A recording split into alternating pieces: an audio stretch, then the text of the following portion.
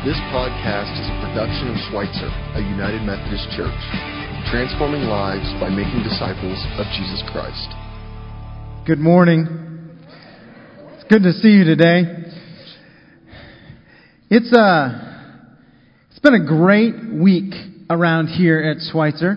As you saw in the videos just a few minutes ago, we had about 400 plus kids that showed up on Monday to experience Thailand Trek. That was the vacation Bible school for this week, and they got to take a journey through videos and through stories, through experiences, to see what Thailand was about, to see what kids in Thailand experience, what their culture's like, to experience some of the foods that they eat. And they learned to say hello in Thai. They learned to say sawadi. Can you say sawadi? Oh, that was kind of low there. Can you say sawadi? Very good. I don't know. I think you all need to eat your Wheaties before you come to church. But anyway, so they learned to say sawadi. They learned about Thailand. They also learned about God. Some of the stuff they learned about God, they learned that God is real, God is love, God is forgiving, and God is forever. I had a great experience interacting and connecting with God.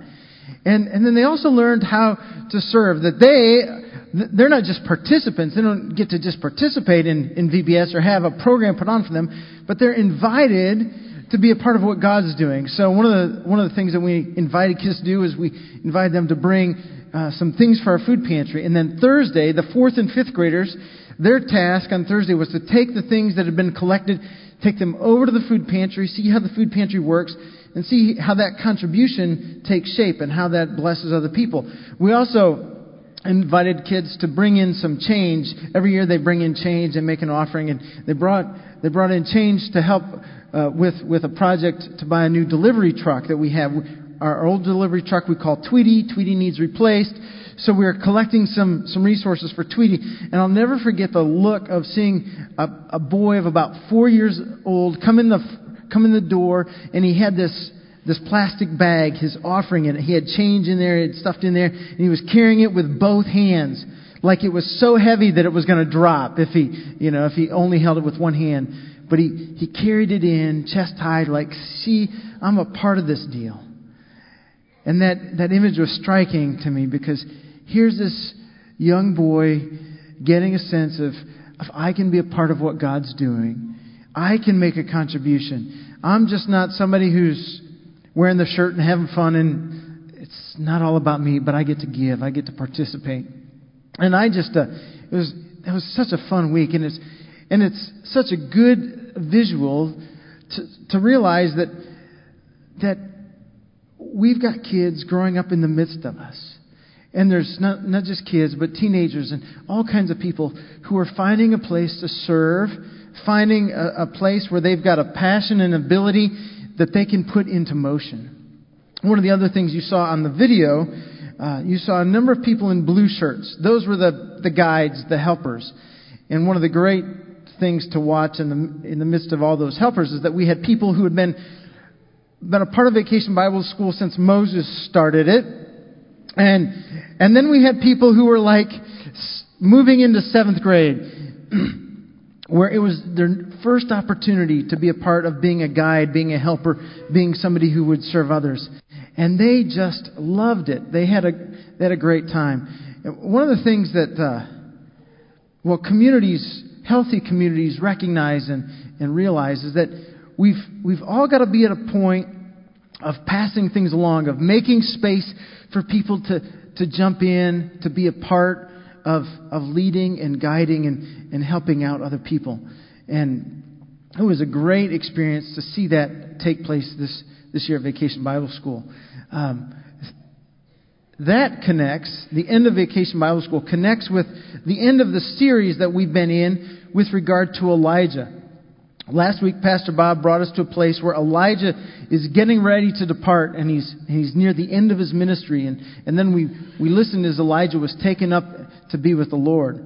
But as Elijah comes near the end of his ministry, he really begins to think about what's next. What's the next stage? And so there develops this sense of a protege in the person of Elisha. And so today we're going to focus on Elisha, the protege of Elijah. As we do that, I'd like to show you a slide that I saw recently. This was brought to us by a guy by the name of Ken Willard. Ken he's serving as a coach for me and some of the rest of our team here at Schweitzer to think how we take some things that we're learning and put them into place. And Ken came recently to talk about mentoring and to talk about leadership, recruiting, and development. And one of the things that he showed us was this slide on mentoring, steps along the way. Now, Pastor Bob asked us last week, he said, who in your world is learning from you and who are you learning from? Well, once you get that sort of figured out, who's a mentor of yours and who are you mentoring, these steps in mentoring are really good steps to put into place. You'll find them on the front of your Pray, Study, Grow. And these steps are not anything new. They've been around for a long time. They go back. You can find them in lots of literature on leadership and developing other people. But there was something that Ken did that I found new, at least for me, for the first time. You see, the first two things in each of those lines talks about I do, you watch, I do, you help, you do, I help.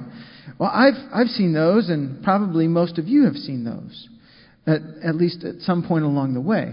But what I had never seen on a list anywhere was that third item at the end of each of those lines where we talk. Where we talk.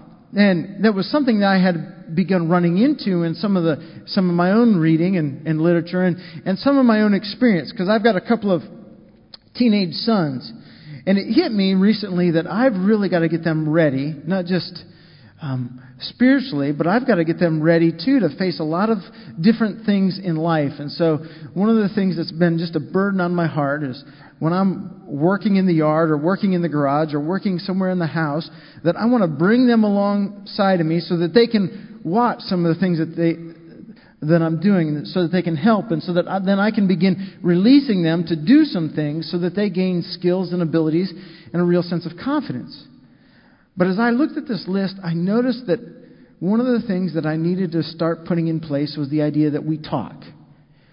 After an experience, that we come back around and we say, how did that go? What was that like? What'd you do well? What could we have done differently? How would we improve the next time? And this slide was just a great help, so that in mentoring, to really boost mentoring along, when you're developing somebody else, you have time to not only do, but then you have time to reflect. And you reflect on, and then you learn where you can grow. And so the next time becomes better. So Elijah and Elisha, I see this playing out in their life, because one of the things that Pastor Bob suggested to us was that Elisha was following Elijah around. In fact, when Elijah first came and he called Elisha, and he called him from working in the fields to being somebody who followed a prophet, Elisha made a pretty dramatic break from the past, and he began to follow Elijah. And then from that moment until the time that Elijah is taken up by the chariots, we don't hear anything about Elisha. It's almost like the focus stays on Elijah, and Elisha's just somewhere in the background. Except there's an interesting line a couple passages or a couple chapters over from the king of Israel. He calls Elisha the cupbearer to Elijah. That is to say that Elisha was somebody who wasn't just in the background, but he was somebody who was close to Elijah, who talked with Elijah, who spent time listening and watching and doing, and then reflecting at the end of the day. Oftentimes I have a coffee cup with me. And I like to, even at the end of the day, have a coffee cup and sip some coffee and reflect upon what has transpired in the day. There's a lot of learning, there's a lot of mentoring that takes place in those moments where you reflect. So Elisha begins to take up the mantle of Elijah.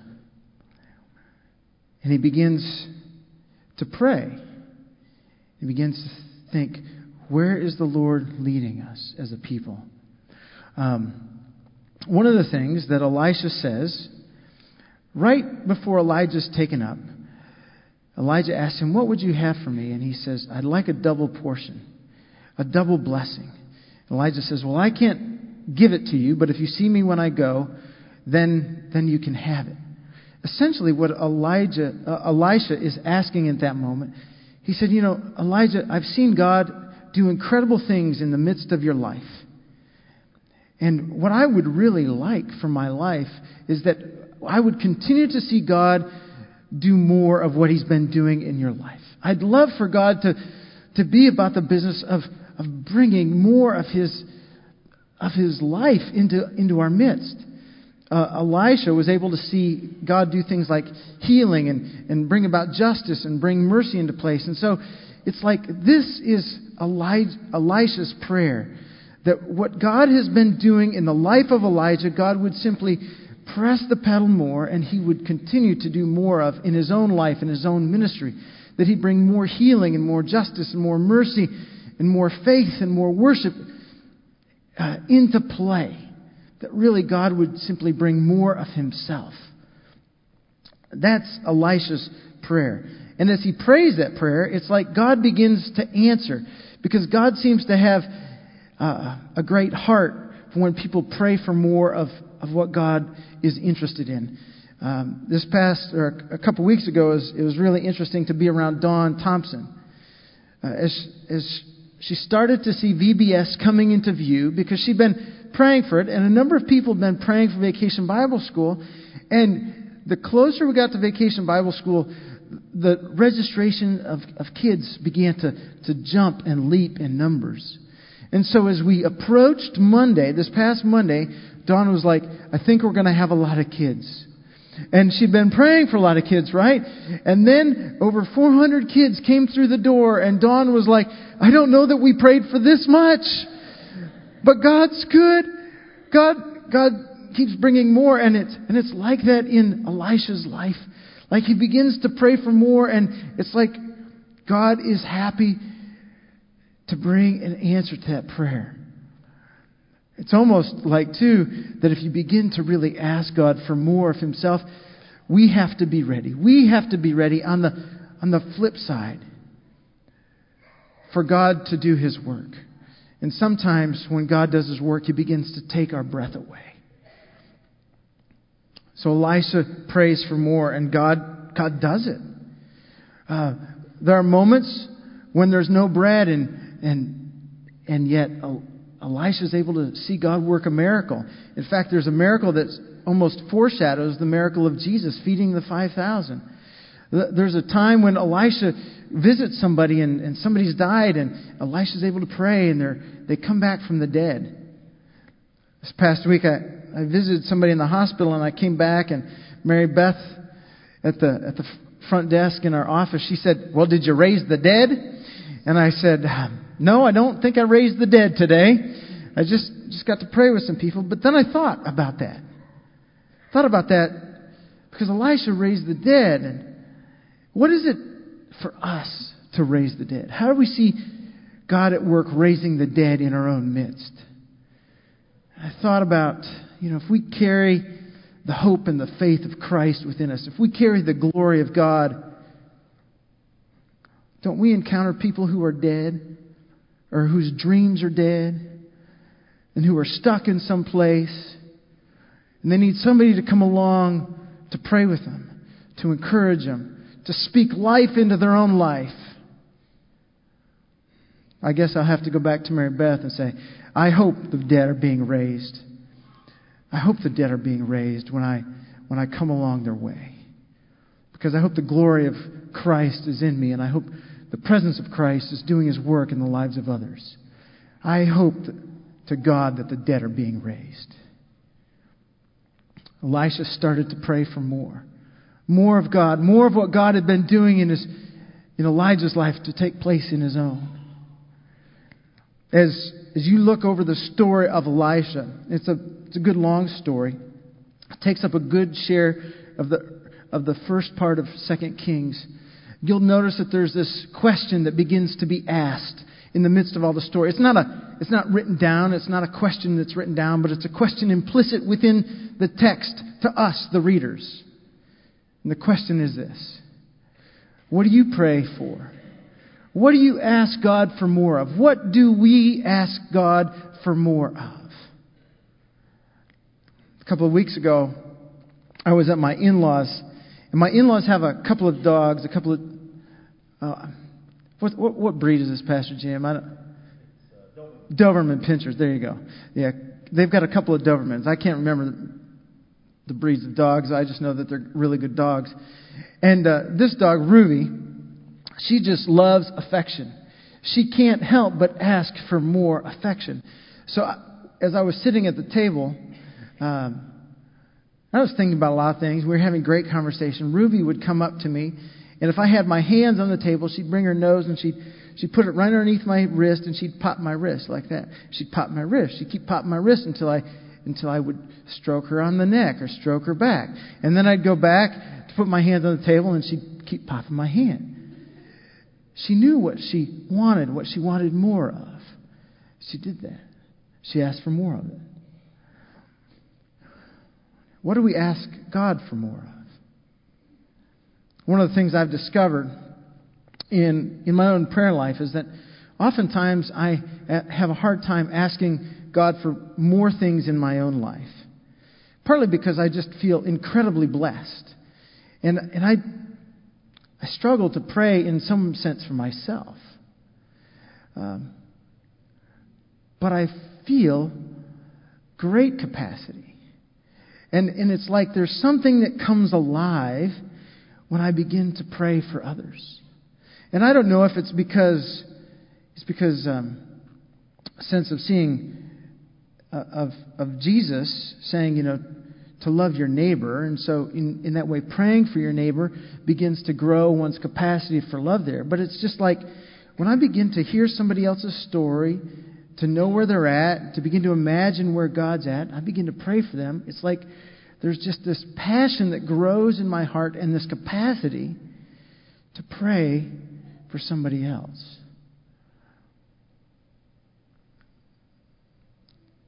And Elisha begins to pray, God, would you just show more of yourself?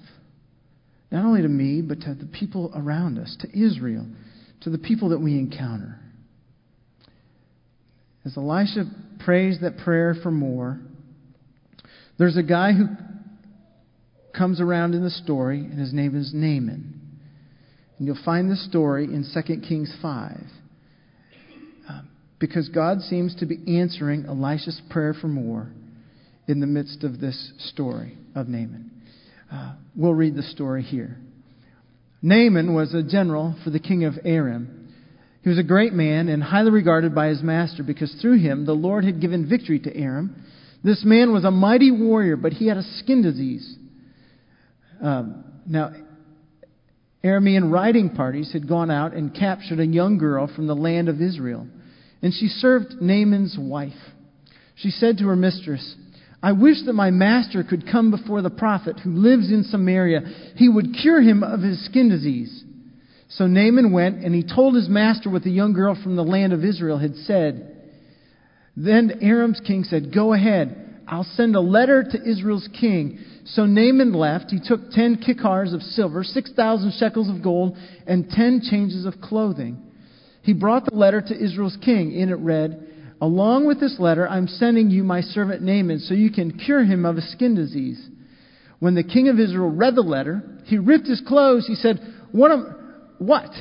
Am I God to hand out death and life? But this king writes me, asking me to cure someone of a skin disease. You must realize that he wants to start a fight with me. When Elisha, the man of God, heard that Israel's king had ripped his clothes, he sent word to the king, why did you rip your clothes? Let the man come to me. Then he'll know that there's a prophet in Israel. Naaman arrived with his horses and chariots. He stopped at the door of Elisha's house. Elisha sent out a messenger who said, go and wash 7 times in the Jordan River. Then your skin will be restored and become clean. But Naaman went away in anger. He said, I thought for sure that he'd come out, stand and call on the name of the Lord his God, wave his hand over the bad spot and cure the skin disease. I almost think of like, he wants Cinderella to show up, right? With a wand, a fairy, just wave it over the spot and all will be well. And Elisha's like, no, I don't think that's going to happen. Naaman keeps going, aren't the rivers in Damascus, the Abana and the Pharpar, better than all Israel's waters? Couldn't I wash in them and get clean? So he turned away and proceeded to leave in anger. Naaman's servants came up to him and spoke to him. Our father, if the prophet had told you to do something difficult, wouldn't you have done it? All he said to you was, wash and become clean. So Naaman went down and bathed in the Jordan 7 times, just as the man of God had said. His skin was restored like that of a young boy, and he became clean. He returned to the man of God with all his attendants. He came and stood before Elisha, saying, now I know for certain that there is no God anywhere on earth except in Israel. Please accept a gift from your servant. But Elisha said, I swear by the life of the Lord I serve that I won't accept anything. Naaman urged Elisha to accept something, but he still refused. Then Naaman said, if not, then let me, your servant, have 2 mule loads of earth. Your servant will never again offer entirely burned offerings or sacrifices to any other gods except the Lord. But may the Lord forgive your servant for this one thing. When my master comes into Rimmon's temple to bow down there, and he's leaning on my arm, I must also bow down in Rimmon's temple. When I bow in Rimmon's temple, may the Lord forgive your servant for doing that. And Elisha said to him, go in peace. There is a lot that's happening in this story. There's a number of things that we can point to and draw from. There's Elisha, this enemy of Israel, enemy of Elisha, who God seems to have favor for. There are the unnamed servants who speak into Naaman's life. The servant girl, the slave girl that's been captured and taken away and now serves in Naaman's life and in Naaman's house. And she speaks up at a pivotal moment so that healing can come to Nathan. And there's Naaman's servants who travel with him who go unnamed, and yet these unnamed servants have courage to speak into Naaman's life. And when they do, Naaman's receptive to it, and he hears that, and he's able to find God at work in his own life. There's also a story, a background story of people who are enemies of Naaman going from taking a letter from his king to the other king, and how kingdoms can sometimes come in conflict, and kingdoms can be concerned about other kingdoms. And so there's a lot of anxiety within the midst of that story. And the king of Israel doesn't know what to do. And that's simply showing us that there are moments in lives when we can think about power, we can think about money, we can look to all kinds of things to solve our problems, and yet there's an insufficiency in those places. There's also something rather significant about pride. Naaman is a proud guy. He's a general. He's conquered lots of things. And so when he's told to go to Israel, he takes a lot of great stuff with him. Not only is he pride, but he's showing how big his pride is by all the stuff that he takes with him. He goes to the king because, of course, it's the king that if you're a proud person, you go to look for resources from and help from, but he doesn't know what to do. And then when he's sent to the prophet's home and the prophet doesn't come out to greet him, his pride is offended. And when the prophet says, go down in the river, his pride is offended. The river Jordan. Why would you go to the river Jordan? It's a puny thing. If you're going to go into a river, you want to go into a great river. That's where somebody who's proud goes. And the servants just say, sometimes your pride is getting in the way of what God wants to do. All those things are there, and you can find more than those things. But there's something rather strategic at the end of this story that I want to point you to that's printed on the front of your Pray Study Grow. And that's the whole point where after Naaman's been healed, he comes back to Elisha. And he says, Elisha, I want to thank you for being an instrument of grace to me, for letting God's healing come into my life. And I want to give you some gifts. And Elisha he won't accept them. He turns them down. And Naaman says that a couple different times. And then Naaman says this. He says, I know that God is real.